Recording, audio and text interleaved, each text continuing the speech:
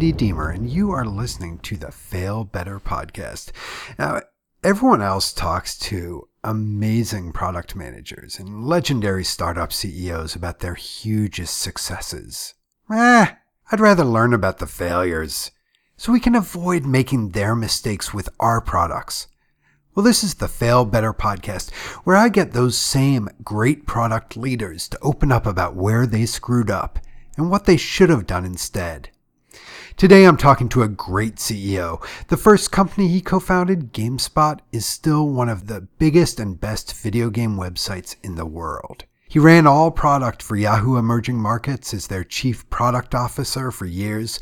Now he's the founder and CEO of the global agile training and consulting company, Good Agile. He's also my big brother.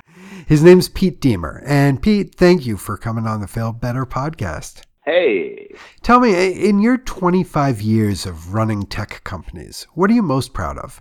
Definitely GameSpot. It was and is a great product, and just the fact that it's still in existence 21 years after its founding. Yeah, that is pretty remarkable. It's funny that ZDNet acquired GameSpot, and a lot of it was shut down by their parent companies. GameSpot, meanwhile, is still this huge, influential brand.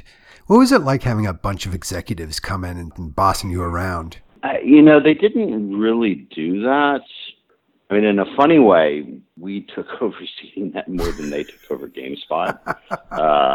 My two co-founders and I all moved into pretty senior roles in product management at ZDNet, and over time managed a bigger and bigger chunk of their product line. Swallowing the fish that's trying to swallow you guys. Yeah. But that's not what we're here to talk about. So this is the Fail Better podcast. What company are we actually here to talk about? Looking back, so I've been involved in entrepreneurial ventures for almost 25 years now, and I've done successful startups and unsuccessful startups, but the one that I look back on and feel like I learned the most from was a small company called Tekidence, and in the space of about a year, managed to drive the company into the ground. Let's before we get there, tell me the original elevator. Rather than say drive it into the ground, I think it's probably more accurate to say I was one of the pilots when it flew into the ground. Let's slow down a little bit. What was the pitch? Tell what was the original company pitch? Well, so the company, Tekidence, was started by two co-founders. One had been the founder of a company called iFilm, and the other was a technology person who had worked at Adobe, had worked on After Effects. He was one of the creators of After Effects, wasn't he? Yeah. The two of them had come together and founded Tekidence. It was a small company, still, it's a dozen people. The idea it was going to be a visual tool to enable people to very rapidly develop Java desktop applications without writing code. To use a buzzword of that time, like a WYSIWYG Java application? Yeah, sort of WYSIWYG development for Java applications. And so the two founders had approached myself and one of my GameSpot co-founders about an angel investment in the company, and they had a great demo and told a great story, and we put in a little bit of money. I was feeling increasingly bored in the larger company environment of CNET and starting to look around for other things to do, and Tekidence had what I thought was a really cool product and a team that was starting to kind of flail a little bit, and they needed stronger executive leadership. And I decided to make the leap from CNET to become CEO and try to turn the company around and raise a real round of funding and bring the product to market. The situation when I got there was the product development for the 1.0 release was in its latter stages, but the company was running very short of money. So my first job was to raise enough funding to get through the product release and then attempt to raise a larger round that would enable us to market the product aggressively and grow the company aggressively. And how did that go? Well, it was very interesting. One of the first days I was on the job, I took the senior team for a meeting that I'd set up with a senior person at a major enterprise software company in the Valley. This company, I felt, was a prospective investor in Tekadence. The contact there was a friend of a friend, and the senior team and I went in and sat down and gave a demo of the product, talked about the strategy, and this person we were presenting to just tore it to shit. explained with, amazing clarity and with amazing brutality exactly why the product was not what the market wanted and why as a business we were doomed to fail. It was one of the most painful single hours of my career.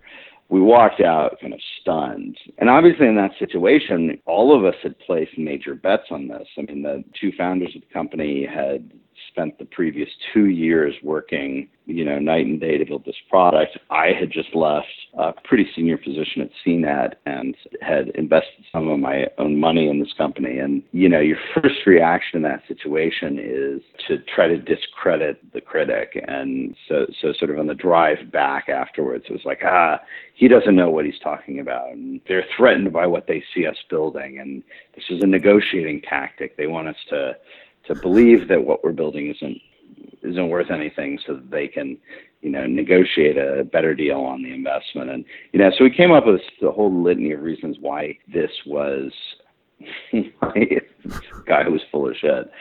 In hindsight, the guy was not full of shit at all, and everything he told us was exactly correct. And our reaction to that meeting was arguably the single biggest mistake we made during my tenure as CEO. Because, had we taken a step back and said, as painful as it is, this guy may very well be right. And before we do anything else, we need to validate that. And we need to figure out, is what he's saying correct or not? Because if what he's saying is correct and continuing down the path that we're going is absolutely the worst thing we could do. At that point, there was still the possibility, however remote, of a pivot. 6 months later, when we released the product, there was no possibility of a pivot. We did not have the money in the bank still to continue. So I think our reaction to that hand grenade that was dropped in our laps was to cover our eyes and pray that he was wrong, which I think is a very natural reaction, but it's also the worst possible thing we could have done at that point. But you must have shown it to other people in the industry and other potential investors. Did they have different feedback? We did, and we showed it to other folks, and what we got was sort of a tepid response, which we interpreted at the time as they just don't quite get it, which I think in hindsight was actually they were probably thinking many of the things that we had been told in that first meeting, but they didn't have the sort of the candor or the cruel streak to tell us quite so bluntly.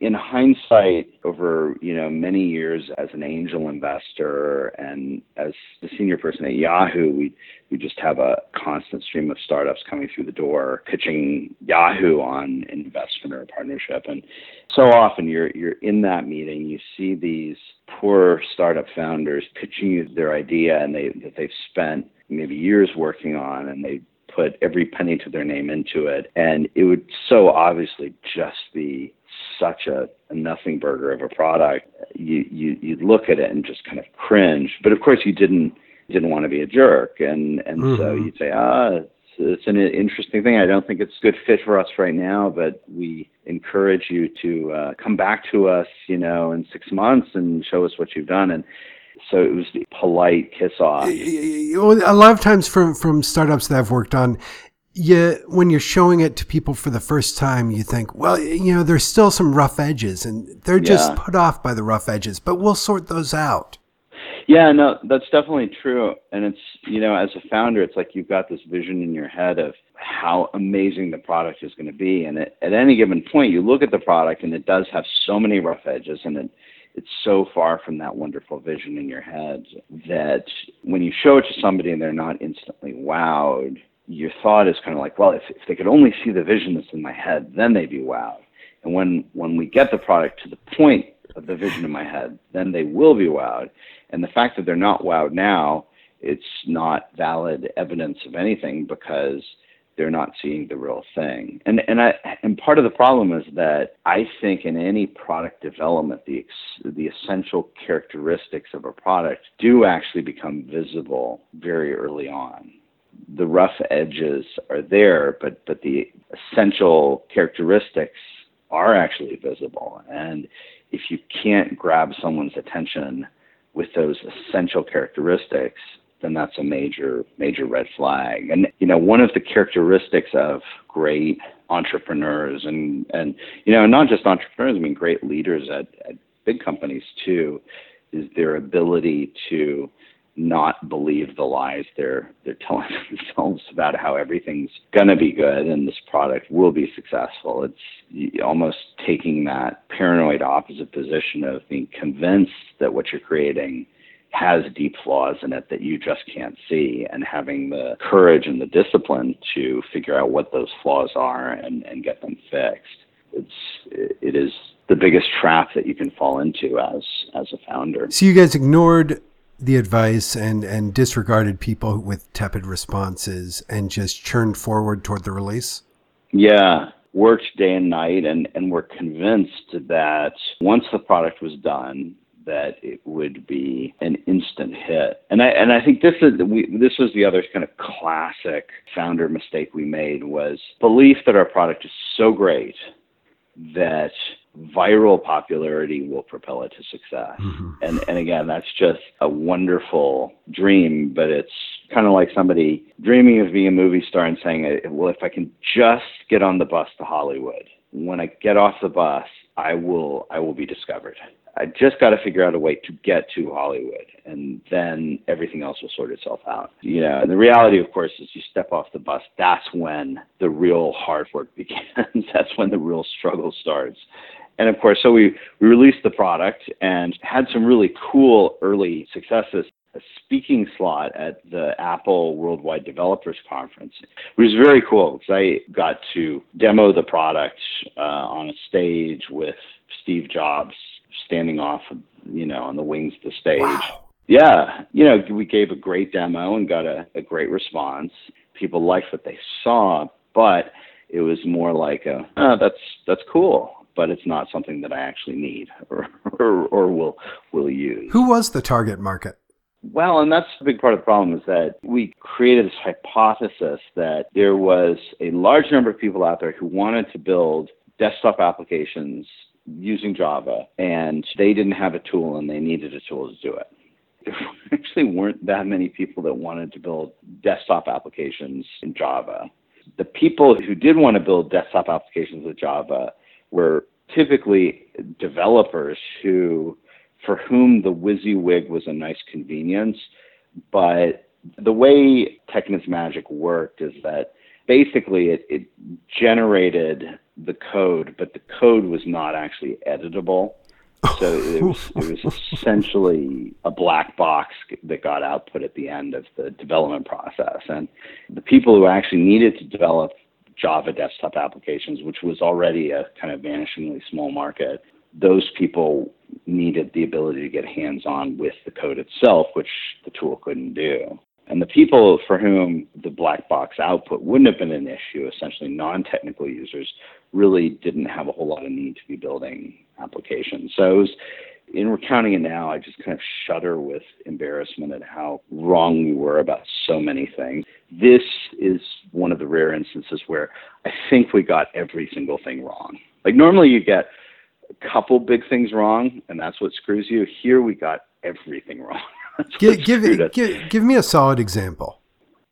There wasn't really a market of any size. So that's strike one against you. Huge strike one against you. The small market that we could serve, the product didn't really serve them particularly well. And we bet everything on viral success, and we didn't have a plan B for what happens if that viral success doesn't appear magically by itself. And, those are three of a number of other terrible mistakes. How many copies did you sell? I think like 4. These were large enterprise licenses for like $20,000 each. Oh, no. These were like 4 copies at like $500 each. So, I know.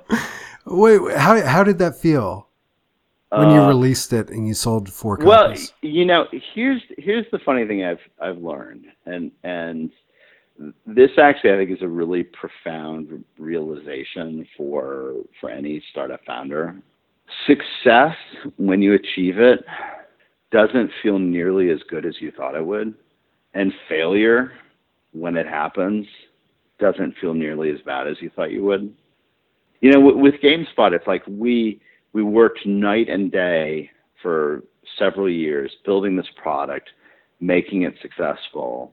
We got recognition pretty quickly, and we sold the company, making all of us, I mean, not rich by Silicon Valley standards, but by normal human standards, we did very well. But in the final analysis, you kind of feel the same. And with Tegadence, the great fear, I mean, I had never experienced true failure before. GameSpot had been almost an instant hit. I mean, from the first couple months after we launched the product. And then with Tegadence, it was like, oh shit, we're going to crash and burn here. And I realized that pretty quickly, that things were not on a good trajectory. And, but when it happened, and when you tell everybody, hey, we're out of money, we're closing the doors, you dread that moment. But then when it comes, it's painful and really sad and really disappointing in the moment. But then, the next day you wake up and you say, okay, what am I going to do next? I want to hear about that day that you closed it down, but what did you guys try to do before that? Like, was there tinkering? Were there pivots? No, I mean, part of the problem was that we had raised enough money from angels and sort of non-professional investors to be able to finish the product development and release it. And our hope was that with the finished product in hand, it would start to get traction with customers, and that we could use that finished product and early traction to be able to go out and raise professional money. So when the product was released and it just didn't get traction, all of a sudden we had no money in the bank and no realistic chance of raising money, and there just wasn't any room to pivot. I mean, it rapidly became pretty clear that unless everybody at the company was willing to work for free, there was just no path forward.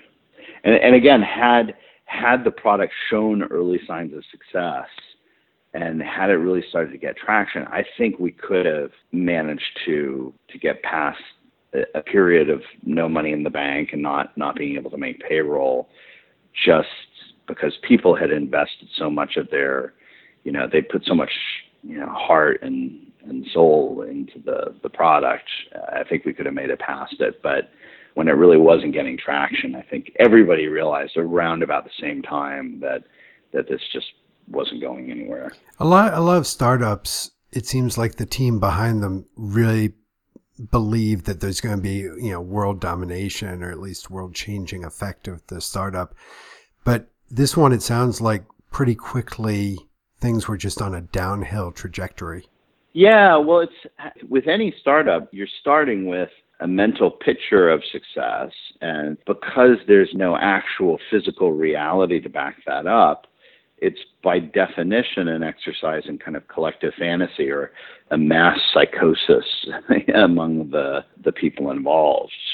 Yes, we are a successful startup, even though we have nothing to show for the success, because success is coming. And you can preserve that fantasy and that mindset and use kind of small successes to bolster it. And so, for example, getting chosen to present at WWDC, that was like evidence that, yes, this is going somewhere. And getting a big round of applause after we gave our demo there, it's like that's more evidence.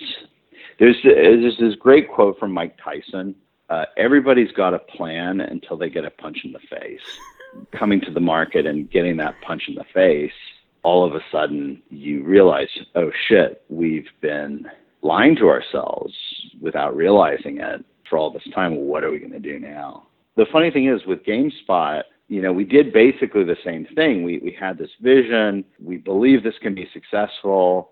We built the product, we launched it, and it was successful. And in a funny way, GameSpot, as my first startup, taught me all sorts of terrible lessons. If you believe in your idea and you deliver on your vision, it will succeed. And Tekidence was almost like the anti-GameSpot in that it showed us the reality actually that is much more common in that scenario, which is that you're wrong.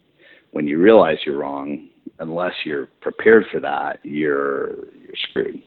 Do you think you could have saved the company with all that you know now if you had just listened to that first potential investor? Yeah, well, no, I don't think we could have saved the company. I think we could have saved ourselves and our investors a lot of money and some amount of time. Short of taking everything that had been done, throwing most of it away and starting over, that's the only thing that could have possibly have saved us. But in that situation, we wouldn't have done that within Tekidence. If we had a better idea that was something completely different, we would have just done that from the get-go. Yeah, no, the basic mistake I made with Tekidence as an investor and later as CEO was failing to do due diligence on the idea and the strategy and, allowing hopeful optimism to trump a careful scrutiny of the reality of the situation. If you were going back in time and giving yourself a book or a book and a tool, what would you give yourself? This sounds like a fairly uncreative answer, but frankly, if I had read the book Lean Startup before doing Tekidence, I think that book would have given me the strategies to recognize the reality of our situation much sooner. One of the key takeaways that I took from Lean Startup is that every startup is a whole long list of assumptions that will make or break your company. There is a market, they have a need, and our product is going to satisfy that need, and we can make money satisfying that need. You've got those core assumptions that will make or break your company, and every startup founder believes that they're going to satisfy all of those core assumptions. But the reality is, actually, chances are you've got multiple of those assumptions wrong. And until you figure out which ones you got wrong, you're on the path to failure. So you have to kind of start off assuming all of them are wrong, and then systematically validating each one by one, as quickly as possible, and continuing to validate them as often as possible. And that's where the whole idea of the minimum viable product comes up, is that the only real validation for any of these assumptions is going to come in the form of a real product in the hands of real customers.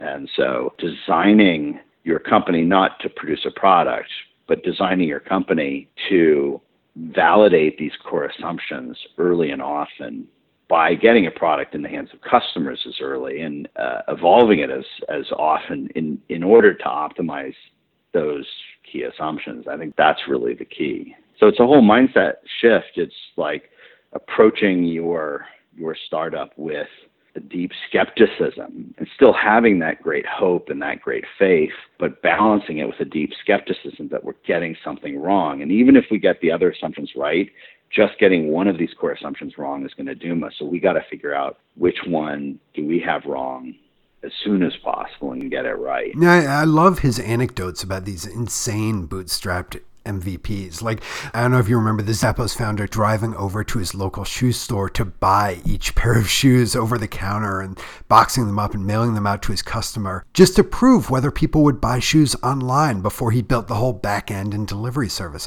That was an MVP. He's got some other great anecdotes in there. Yeah. Well, there's a great quote. I don't know if it's in Lean Startup or if it's somebody commenting about it, but it's, if you're not embarrassed by your MVP, you waited too long to release it. Which is so, yeah, which is so hard, because it's like, as a founder, you have this vision and you talk this vision up to so many people, to employees, to investors, to your friends and family. You worry like, if we put something out there that looks like crap, we're not going to be able to raise money. Our employees are going to lose hope, yada, yada, yada, yada. It's kind of like as a founder having the courage to get an MVP out there, something that does look like crap, but is an effective vehicle for testing those key assumptions. And also having the selling ability to convince people that what you see is not what you're eventually going to get, that this is just a test. Probably the most successful startup I've been involved with was a company. I was a product advisor to them. It was a company called Expert City, and it was a professor out of UC Santa Barbara. He had developed this technology for secure screen sharing, and they came up with this idea. They were going to build a marketplace for tech support where if you had a problem, you would log on to this marketplace and you could see tech support people who are online and give them access to your machine and they'd fix the problem. And it was a great concept. They launched with essentially a minimum viable product and very quickly learned that several of their key assumptions were utterly wrong. One of the most key assumptions was that people would feel comfortable turning their machine over to a stranger over the net. They could easily have continued down the path and say, well, we're going to market and message our way around this problem. We're going to convince people it's okay. It's just a matter of people getting used to the idea. But they had the courage to back up and say, we're headed in the wrong direction here. They went back to the drawing board and they came back about 6 months later with a new product, which was Go to My PC, which was more successful, but not even quite at the level that they had been hoping for. So they went back again and came back with Go to Meeting, which of course has been phenomenally successful. And they were eventually bought by Citrix for $350 million, something like that.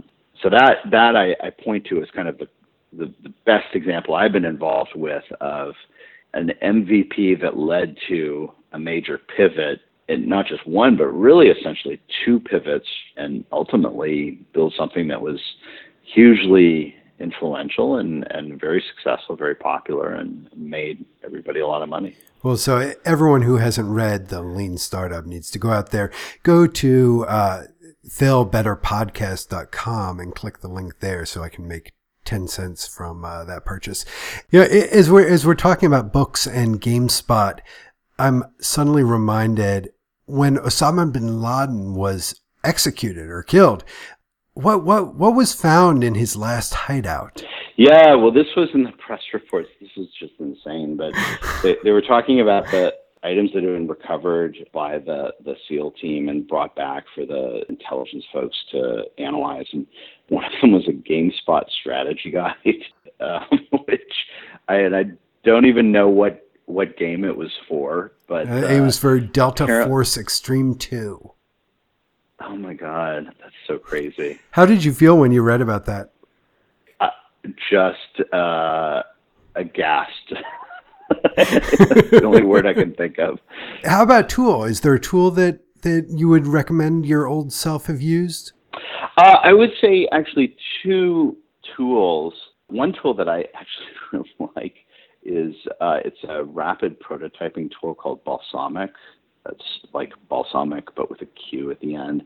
It's a really nice tool for rapidly sketching user interfaces, and you can use it to think through product flows and build paper prototypes. It's cool because you can sketch out UIs, but it actually draws the UIs. All of the lines are essentially in crayon. So it's easy to see that it's just a sketch. We're not looking at a polished UI, but it's great, especially for non-technical folks to sketch things out. Yeah, I love Balsamiq. What's the other tool? It's not really a tool. It's a technique called the Pomodoro technique. It's a time management technique that I personally have found incredibly useful. It's just a way of reducing task switching and maximizing focus. It's basically setting a kitchen timer for half an hour and then taking a 5-minute break. Yeah, it's a little bit more than that, but not much more than that.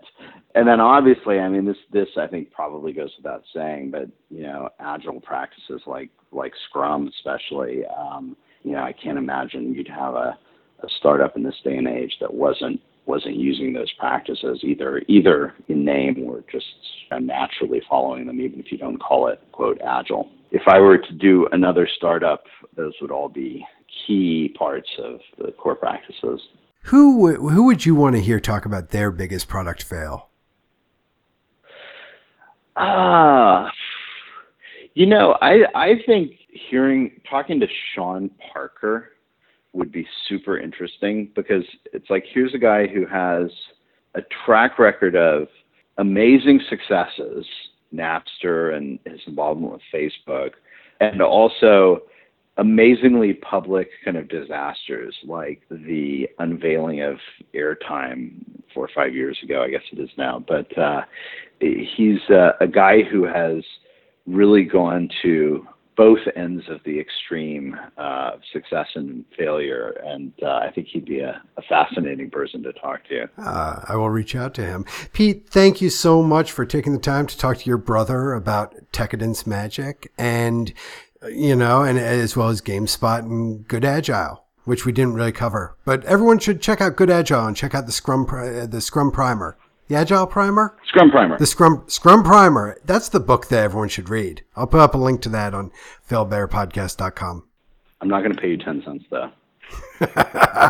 Okay, thanks, Pete. Actually, I will. Oh, you're sweet. Thank you, Pete. Bye-bye. And thank you, listener, for listening to the Fail Better podcast. Again, I'm Andy Deemer, and you can find the website at failbetterpodcast.com, and I'm putting up links to all the books and tools that'll help you build better products. And with the pennies that I get in affiliate fees, you can support this podcast. Now, I do Twitter at Andy Deemer. I do LinkedIn at Andy Deemer. Facebook at Fail Better Podcast. Our theme music was composed by the wonderful Yuri Sasanoff. And tell your friends about this show, because you don't want them to fail, do you?